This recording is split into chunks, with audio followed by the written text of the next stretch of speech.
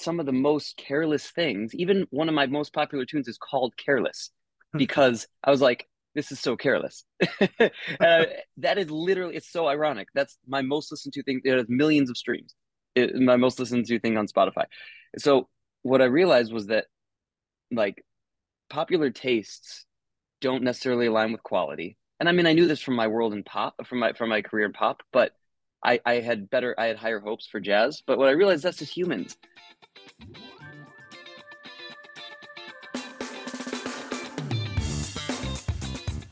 Hey everybody, Mike Jeffers, Chicago Jazz Magazine, ChicagoJazz.com, and welcome to another episode of Around Town. Today, we are joined by Greg Spero. Of course, everyone here probably has heard of Greg Spero, knows Greg Spero, because he's originally from Chicago. He's now out in LA. He's toured all over the world with many different groups, which if you look at some of the past interviews I've done, Greg is one of those feature interviews we did for Chicago Jazz Magazine. We get all into his back career and what he had going on. Of course, but we haven't talked since like 2019, I think, and there's been a ton of other stuff going on.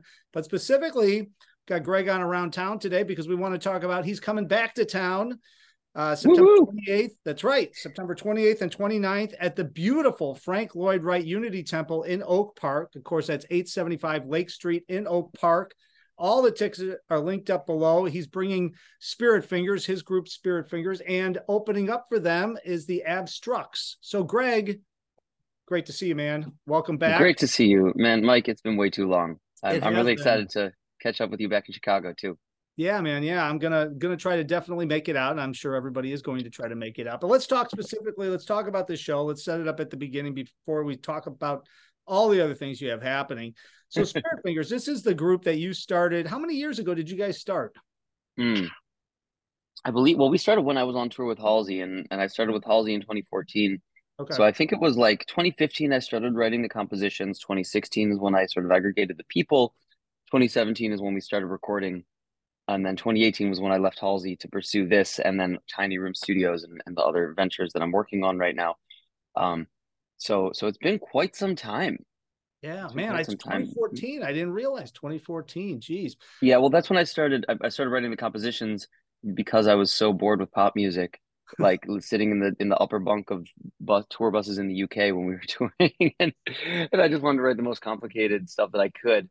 And can I swear on this, by the way? I don't know if this is like a family friendly, because I try not to censor myself when I don't have to. So yeah, I was writing this crazy complicated shit, and like, I didn't ever think I would play it. I actually was just using it as a brain exercise at first. And then when Mark got wind that I was composing these things, he like heard some of the demos and he was like, "Man, you have to do a concert with them." And I thought to myself, I could never play this stuff. It was never meant to be played. And then, but I tried. And so then I would bring a keyboard, like a fully 88 key weighted keyboard on tour.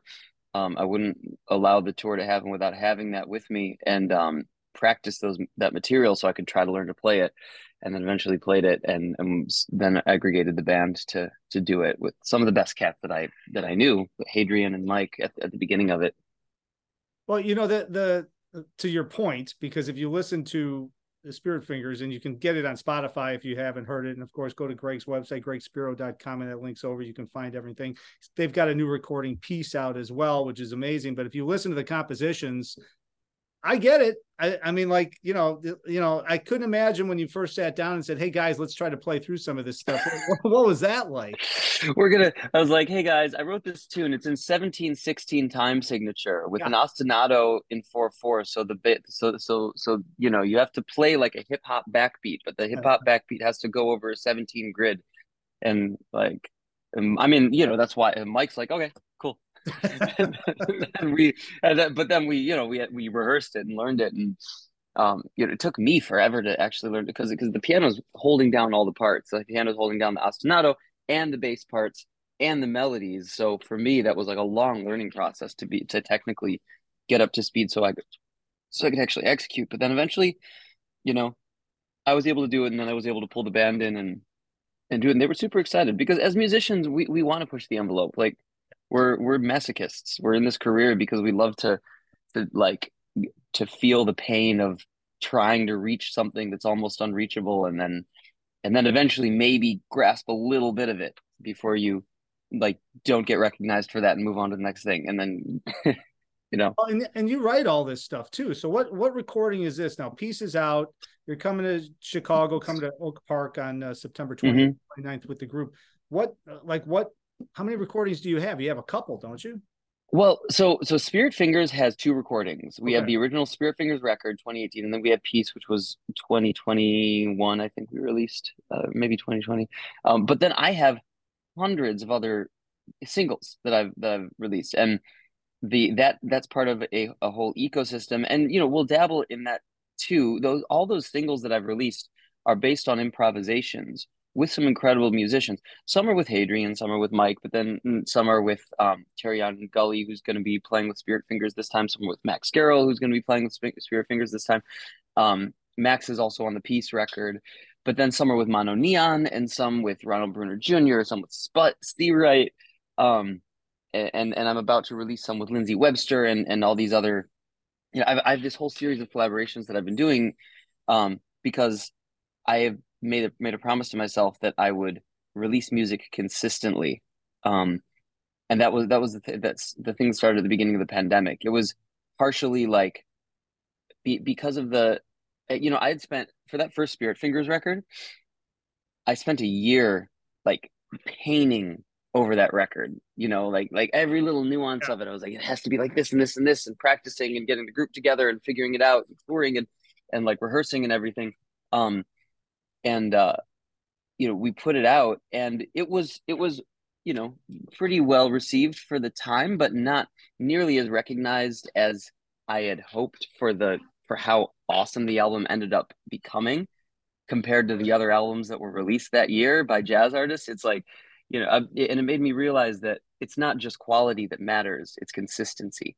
Mm-hmm. So I made a promise to myself that I would be consistent in releasing music, and so started recording a bunch more, started curating all these different compositions in different ways and different styles, and putting everything out. So literally I have hundreds of tunes that I've been releasing week after week.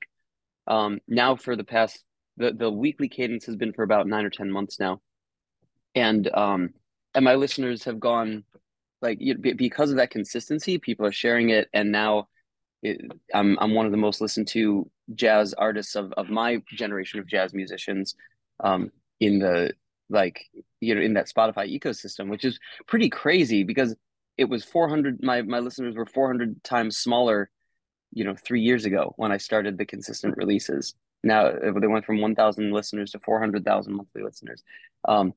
But so you can go through and go to my Spotify and like listen through that whole back catalog, and you'll hear stuff with Keon Harold, um, a bunch of stuff with Dario, um, just a bunch of different like things with Mike and all the different people that I collaborate with, in addition to the Spirit Fingers material. Well, talk a little bit about that. I told you before we came on, I'm launching another show in the fall, and I want to have you back on because I want to talk about business and I want to talk about Mm. everything you have going on, because it's a huge passion for me because of all the different things I have going on. I know it is for you, but talk about, you talked about like being very meticulous as you release that first Spirit Fingers record. And then it's similar to like social media, right? I mean, the more consistency, the more content you put out, some of it's going to be good, some of it's not going to be good, some of it's going to be unbelievable, but it's that consistency so people continuously see you. What had to go through your brain in order for you to kind of like say, you know what, this recording, this tune that I put out might not be my greatest thing because I'm improvising or I'm putting it out, I'm putting it together. It's not going to be bad, obviously, but it's not like your greatest feat maybe every single time you drop it, but it's important to drop it because people consistently keep seeing it and recognizing and seeing your name and seeing your face and hearing your music and hearing your ideas. What had to go through your brain to kind of shift and say, you know what, I'm going to try it this way rather than going just how I Yeah, always did it the other way? you know, I'll be vulnerable with you on this, um, at the risk of sounding a certain way, but what I because this is something actually that people need to recognize, and I tell this to musicians that I mentor and different people who are using the tech platform that I'm building to enable people to do this. Um, but the way that people consume music right now, like I had a lot of things also recorded, like that I hadn't released, and I had thought I have this bar that I will only release things when they hit a certain bar, and that was based on my own judgment. There are two Hmm. lenses to look at this, and I'll tell you the lens that I first looked at it, and then the lens that I came to in the end, which is a more, I think, probably a more grounded and like probably reasonable lens. But the first lens was like I released the Spirit Fingers album. It did okay, but it was one of the best actual jazz records that was released that year, but did not get recognized as such just because now it's getting recognized as such. Because if you go to any music school in the world, which I was in Hamburg just recently, and all the kids knew the Spirit Fingers record, they're studying it. Like, um, but you know, popular tastes, even in jazz, unfortunately, they don't. It's really hard to recognize quality because people's attention is so low. Yeah. Um, like so you can put something out that's one of the best things, but you have to put it out not anticipating that people will recognize it. Even some educated people and people who listen really well until a long time later when it has a long and this is in business context too. I could explain similar trends, but so we put that out and it didn't get recognized as it deserved at the time. And I was like, man, what am I even doing spending this year doing this? So I was like, you know what? Fuck it. I'm just going to put everything out. I don't care. And like even the stuff that I don't think is good. So that I've done. So I started putting those out, and some of the things that were the most nonchalant, which has my playing on it, which is Hmm. good, um, but some of the most careless things, even one of my most popular tunes is called Careless because I was like, this is so careless. That is literally, it's so ironic. That's my most listened to thing. It has millions of streams. My most listened to thing on Spotify. So what I realized was that like popular tastes don't necessarily align with quality. And I mean, I knew this from my world in pop, from my career in pop, but I had higher hopes for jazz. But what I realized that's just humans. Like McDonald's is more popular than Alinea. Right. Like, so people will, and it took me 2 seconds to record my most popular stuff, and it took me years to record my greatest stuff. And the greatest stuff has like a upward like slow curve, and the careless stuff is like some of it's like shoo and then keeps going, and but some of it's like because it just has to do with what's trendy at the moment. It's style. Right. And as long as you have great like I'm talking in my opinion of music, because the players are Ronald Bruner Jr. and Mono Neon and me and Russell Sirota. So like you have some of the greatest players in the world playing on it, so it's going to be great. But like in the spectrum of how of like in that upper echelon, maybe it's at the bottom of that upper echelon. But people Hmm. aren't really gonna care if it's here or here. They won't listen to it if it's like here.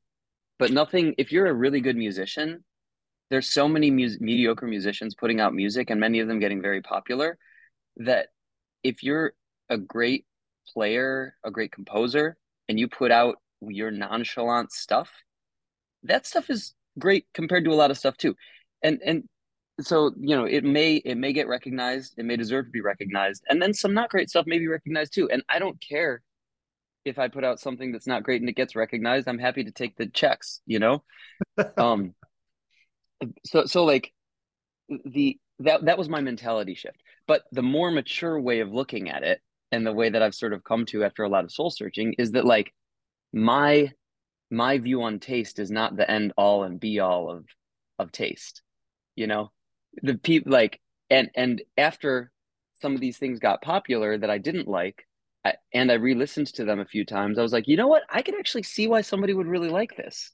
Hmm. And then I learned to love some of it. Some of the stuff that I thought was very like, that I wouldn't have ever listened to before that I put out. Now I can listen to, and I'm like, yeah, this is actually pretty deep. And I noticed different deep aspects of it and different things that I hadn't hadn't that I was too like in my own lane to recognize, um, to see how it was great in a different way.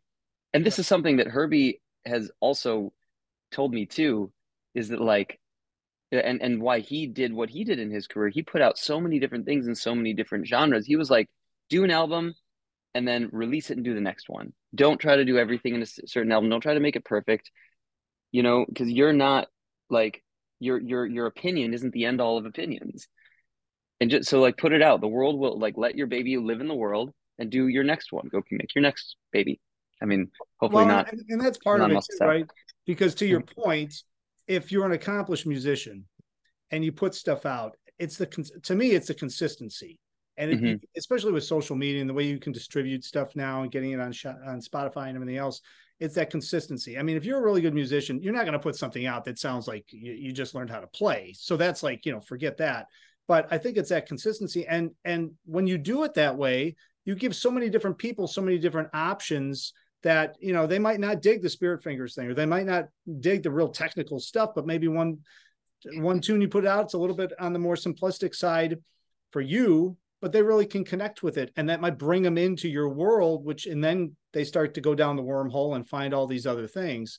And, but if you never reach those people because you're so focused on trying to put out the greatest thing ever, and you're releasing something every couple of years or whatever it is, and it's so technical because it's so burning and everything, you're not going to catch those people and bring them into your world. And I think that's part of the thing, especially with jazz. I mean, there's so many casual music fans that when they go to a jazz festival, and you know this better than anybody, they go to a jazz festival, and if they hear a great groove, they have no idea what you're playing, but they did how it feels. They see your name, then they go learn about you. They go down the wormhole. They'll probably come and see you again and again and again because you just developed a relationship with them, which is the beauty of 2023, with all and the they hear the style first. They hear the style before they hear the music. That's the first thing. Yep. It hits their ear and it's like, okay, what is the drum beat? What is the bass line? What is even the mixing and the EQ of it? Like they hear the textural and affectual aspects of it before they hear the depth of the music, because it takes a whole composition to hear depth of music.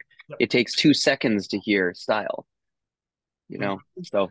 Well, and that's my whole thing with the festivals, with the huge festivals, is that it's like a trade show for jazz in every that you go to. That's what I call it, So you got all these casual fans and everything. So to your point, if they can catch something and they enjoy it, they're probably going to go down the wormhole and learn more about it. But if stuff is so far gone from anything that they can understand, they're going to say, oh God, I hate jazz. Forget it. I'm out of here. And you've heard that before too, I'm sure. So, it's one of those things, but I love the consistency thing. And I love the fact that if you're an accomplished player, put it out, keep composing, keep pushing it out. And I'll say one more thing about that. Releasing music is on a trend to become more like social media, which is unfortunate for us as musicians, but I'm not making the rules. I'm just looking at the trends. And if you are a musician that wants to create a following, I highly recommend putting out one song every week. It's a new thing that's possible because recording technology is now so cheap, so accessible. There are things to automate certain aspects of I built the studio here so that I could record my stuff live and full band and all of that consistently. But like, it's not going to get TikTok style where you want to do 5 posts a day anytime soon, but it'll get closer to it. Eventually you'll want to be releasing 2 songs a week. Yeah. And then the people who can release a song every day are going to get pretty popular. Even if you can't possibly make a quality song every single day as much as if you spent like a month on it. But a lot of those aspects that we consider quality now are also shifting, like what quality means, the way you mix something, the way you master something. A lot of things can be automated, a lot of things use AI. And now my company is working on developing a system so that when you make your song, you can just give it to a system and it'll do everything for you to release it in the proper way. So it actually takes those 10 hours, sometimes 20 hours of all this marketing, PR, like distribution aspect of it, and completely automates the process using artificial intelligence. So, and that's a plug, because if you want to be a beta tester, hit me up. You could on socials or whatever. You can find me pretty easy, because we are aggregating beta testers. We've got a bit of a list now, and we're letting some people use it completely for free to test out this system, which has been working really well so far. It's the way that I built my following and went from 1,000 monthly listeners to 400,000 monthly listeners, because I've been using AI to do a lot of aspects of it already. So that's pitch, right? Is that what we're talking about, or it's Sort of. There's a code name. There's a code name for what the project is now. Oh, And okay, all right, okay. it's EAA is what we're calling it, but it, there's I can't say more than that because there are certain aspects that are in stealth mode, and But you're launching pitch. it in the fall, right? So we'll have you back on and we can talk all about it once it launches. Yeah. Okay. Yeah, exactly. But for those who are using Pitch, you can still use it at welovepitch.com, which is the first fan-initiated crowdfunding platform. That was my last project, and that's still up there. It's still being used, where you can pitch an idea to an artist, and then everybody else can go and crowdfund that idea for the artist to do if they want to. So it's another tech project. I'm kind of all over the place. I've got a lot of stuff that I'm working on. That's because you keep getting ideas and you actually act on them and start making them happen, which is why I love talking to you. And next time, as we mentioned before we came on, I'm having you back on in the fall. So once this new tech company launches, let's come back on and we're going to spend 40 minutes and we're going to talk all about it because I want to I'm so down. Yeah. I'm all into it. So, all right. So let me wrap this up because you are coming to town so they can actually come and see you live and in person, September 28th and 29th at, of course, it's Greg Spero's Spirit Fingers with the Abstructs. Tell us a little bit about the Abstructs, because one of the guys that's in your band is in that band, right? Just real fast. Yeah. I didn't have that much info on it, but I figured I'd just ask you. It's Dario Chiazzolino's project. It's a great trio. And Spirit Fingers executive producer Mark Kavanaugh sort of saw the genius of Dario after we brought him into our group. Hadrian actually found Dario originally many years ago to bring into Spirit Fingers. So he's been an integral part of Spirit Fingers, but Dario has his own project, which is a killing project. And so we're going to do this double bill now in Chicago with all cats from Europe. I think they're all Italian. And this is maybe their first shows in the US. I'm pretty sure it's their first in the US. So it's exciting to go and be able to hear them too. I'm really looking forward to their set. And we have to like do a hang or something. The people who come out to the show, we'll figure out a situation for everybody to just like sit down and have some dinner or something or hang at a bar. Hanging out after a show is always fun, of course. And then you can ask Greg all the questions that you want to ask Greg and hang and talk and develop stuff. And of course, go visit him at gregspero.com. We've got the ticket link below. It's on chicagojazz.com. Greg, thanks for jumping on today, man. It is great to see you. And I am going to try to get there and see you actually in person the 28th or 29th in Oak Park. Hell yeah. Congrats on everything, and I look forward to talking to you more about everything else later on this fall. Mike, thank you so much. Thanks for having me on your show, and I look forward to doing a deeper dive in the fall. For sure. And of course, everybody, thanks for watching. As I always say, all the information is at chicagojazz.com. And until next time, hopefully I will see somebody out on the scene.